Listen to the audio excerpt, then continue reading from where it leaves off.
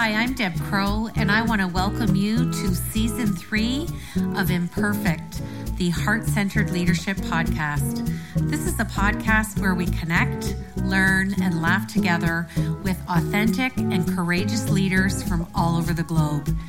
You will learn from leaders you haven't even met yet. You will gain new tools to add to your leadership toolkit. Leadership belongs to all of us. It's not measured by stature or title. So please pull up a chair and listen in. This is the Heart-Centered Leadership Podcast. You know, as we transition back to Season 3, it's so exciting for me, and I truly look forward to every interview and every heart-centered leader that I've had on the show, that I'm currently interviewing, and even the future ones that we have scheduled. And I've been anxiously awaiting to interview Elena Paweta, and I'd like to welcome her to the show. And this is the show that's going to really bridge leadership and communication. So I'm going to invite you to grab that cup of coffee, hit the pause button, pull up your chair, because this lady has a lot to share. So Elena, welcome to the show. Hi, thank you for having me. Elena, I'm changing things up this season because I noticed there's a lot of storytelling that's now coming into business, which you and I know has been there for many, many years, but it certainly has a predominance now. So would you be so kind to let our listeners know a little bit about you and what you do? Yes, of course. So I am an executive communication coach. So I help people with how they communicate, what they communicate, so that they are effective as speakers and as leaders, as communicators. I am also a university professor, so I work with younger generation. And also we are working on communication. We are working on their entrepreneurial skills, on building startups. I love working with creative student teams on their new startups and working on pitching their ideas to investors. And another thing that I'm doing is in the area of nonprofit world, is I love organizing TEDx events. I am a TEDx organizer for the last 8 years. Also, I coach people to become TEDx speakers and to help them to get on TEDx stages. And yeah, this is another thing that I really like to do. And it is also connected with communication. So basically everything I do is connected with effective communication. Well, and it's interesting to hear and see you speak because your face lights up when you talk about what you're doing. And I can tell so much that you enjoy it.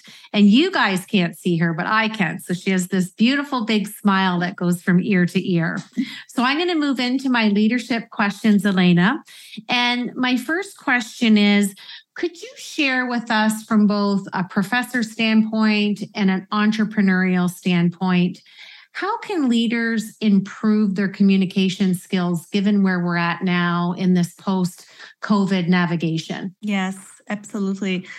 I think that, first of all, every communication starts with listening. Because when we think communication, we're thinking about what to say and how to say it and how to structure. And now someone will come and tell me, how do I speak so that they listen? But in fact, it should work the other way around. And this is what I'm doing when I am working with business professionals and with teams of business professionals. We are starting with actually discussing how they listen. Do they listen to other people, or do they just listen to respond? Because very often we do this mistake, right? When we are communicating with someone and someone is speaking and we're just thinking, okay, what is the next sentence that I'm going to say? What is the next question that I'm going to ask? And we are in fact not involved. So I think being here and now and actually listening to people is the most important thing that we can do, especially as a leader.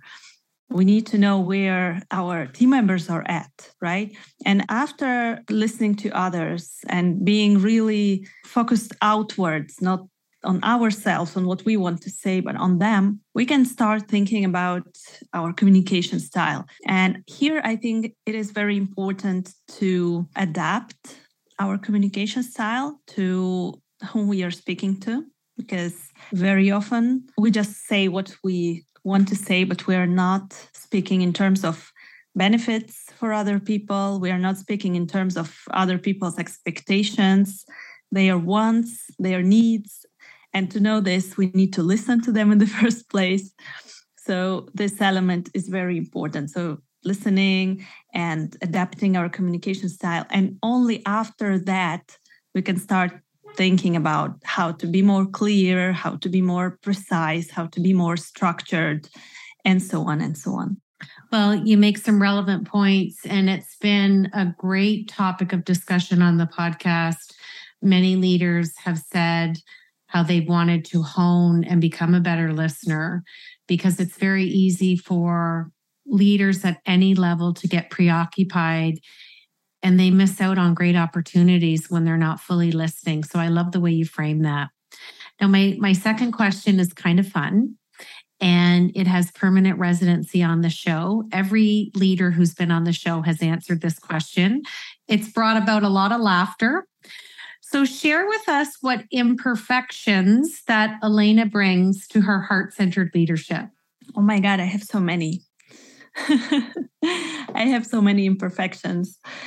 Maybe sometimes the fact that I'm an introvert doesn't help with being a leader and with actually speaking to big crowds of people. But on the other hand, I think that every imperfection that we have helps us, because when I'm sometimes being more closed or want to be more alone and not so much outgoing, because this is my nature as an introvert, I tend to understand other people who want to do the same. And I don't treat it as something rude, as something bad. I just see that someone doesn't want to be in the middle of a conversation, for example, or someone wants to leave the conversation earlier. And this is okay. That's why I think that it is, when we have our own character traits and imperfections, it is important that we can see those imperfections in others and understand them better. It's so interesting. You know, out of over 200 leaders, most of the leaders that have been on this podcast present with an outgoing personality or very gregarious, and they're actually introverts. And it's been a great topic of discussion. So, and I love the way you opened it. Most leaders have said, Deb, we only have 30 minutes. There's so many. Which one do I pick for imperfections? And we embrace it because it's really part of our success. So I loved your answer on that. Okay, my third question is all about storytelling in business. And I know that you have said there's 5 essential tips. Would you share those tips with our listeners and tell us why they're so important? Yes, absolutely. Storytelling is so essential in business. And many people don't understand the essence of storytelling. They think that, well, why should I tell something about myself? I don't want to share. I don't want to overshare. This is a business environment. But in fact, we need to understand, and the first and the most important point is that storytelling is not about you. Storytelling is about others. It's about them. So we need to realize that when we tell a story, when we use it for our communication, it is not just to brag about our successes. It is not about complaining about our failures or telling about our, hardships, problems, challenges. It is about a lesson that we learned from certain situation. It can be a success, it can be a failure, it can be transformation. Sharing about the lesson that we learned based on the story and giving our audience, giving our listeners some tips on this, so what they can do.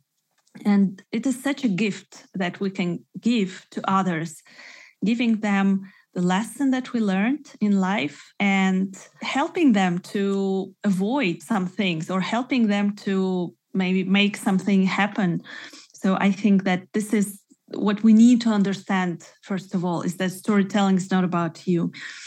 In stories, it is very important to, when we have the story, we know, okay, for example, I want to speak about, changing jobs. It is very often that I'm working with someone who's speaking about transformation in life, that they moved to a different city or they changed the job and it taught them a lot. It is important to understand the main message. So if we don't know what is the main message based on the story, then what's the point of telling a story? I'm sure that all of us, we have this talkative friend who can tell stories for a long, long time. And then we are like waiting for an end. And so what? So what happened? And then no, they go on and on with the story. And I'm sure that everyone had this situation. We want to avoid this type of situation. So we don't want to be this storyteller who doesn't end the story. So we want the story to be short and we want to have a message. So what? This is the question that all of our listeners have in their minds, and we need to answer it as fast as possible. What happened and what does it mean? So what? So this main message is very important. And after the main message, always have a call to action. So message is something that we learned, something that was the outcome of the story. And call to action is, so what we can do about it. And it is this lesson, this gift that we can give them. So we can tell the story of how we changed jobs. Then the outcome is that we are here, we are a happier person, we had pursued this opportunity. And then the call to action is what? So why are you telling the story? For example, don't be afraid of change.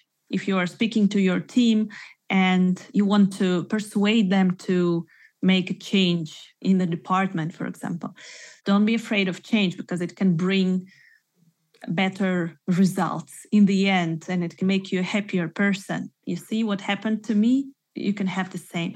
So this is the call to action. And the story itself is, I would say, try to reduce it to the minimum because we tend to speak and speak and speak, especially if the topic is very interesting for us. I would say that in business storytelling, we don't want to tell the full story.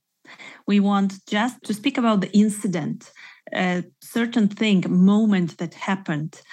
Maybe it was a conversation, maybe it was a phone call, maybe it was an email that you received. And what emotions did you have back then? And it is very important to share emotions. It is important to tell what did you feel at this moment, because this is what is connecting you to your listeners. If you just say that I went there, I did this, and then this happened, it will not be so impactful. But if you say, I got this email and I was so frustrated, I didn't know what to do, and then something happened and I was so happy and I realized. So when you're sharing your emotions, people can relate to this because they start feeling and thinking about their own emotions. So yeah, to sum up, that most important things are understanding that storytelling is not about you, it's about your listeners. You need to have a message, always understand what is your message, what is your call to action, reduce the elements of the story, and share emotions. So if you have these 5 elements in your business storytelling, then your communication style will be much more effective. Well, it's great to have 5 essential tips. And I think you've put a lot of little nuggets in there for our listeners to think about and maybe reassess their own method of communication when they're telling a story. And I think it's another little tool for their toolkit for sure. Now, I would be remiss if I didn't ask the last leadership question around TEDx, because you just described those who may not say how they feel or share their dreams and aspirations. For those of you that are listening, maybe you've thought about doing a TED Talk, a TEDx talk, and here we have someone who's, involved in this capacity. So give us an opportunity to share with our listeners What are organizers of TED and TEDx Talks looking for, and where could somebody start? Because we haven't had anybody on the show who's been in this capacity, so I'm excited to share this with my listeners. So TED is a great platform to share your ideas. And I'm sure that if you are a leader or you're aspiring to be a leader, you're listening to this podcast, that I'm sure that you have a lot of ideas to share. TED is really an amazing platform to do that. So what organizers are looking for is an idea worth spreading. So think about something that is new, that is interesting for the audience, that is relevant for the wider audience. And maybe if you find this idea, TED is a platform for you. Of course, they are looking for ideas that are evidence-based. So you cannot speak about something that is not supported by scientific research or statistics or facts. So you need to provide those things on the TED platform, and it needs to be something new. It can be a new perspective on things that already exist, or if you were involved in some kind of research, then maybe you can share this. Or if you had an interesting story, you can also back up your main thesis. But it is very important not to base your TED Talk on a story, because many people apply for our events and they say, oh, I want to tell my story. I have such an inspiring story. And you know what? Everyone has a unique story and a lot of unique stories in their lives. We can use them for storytelling in our communication, but maybe for a TED platform, it is not enough. That's why I recommend to use your stories, but not to make them your main message. So you need to find this main message.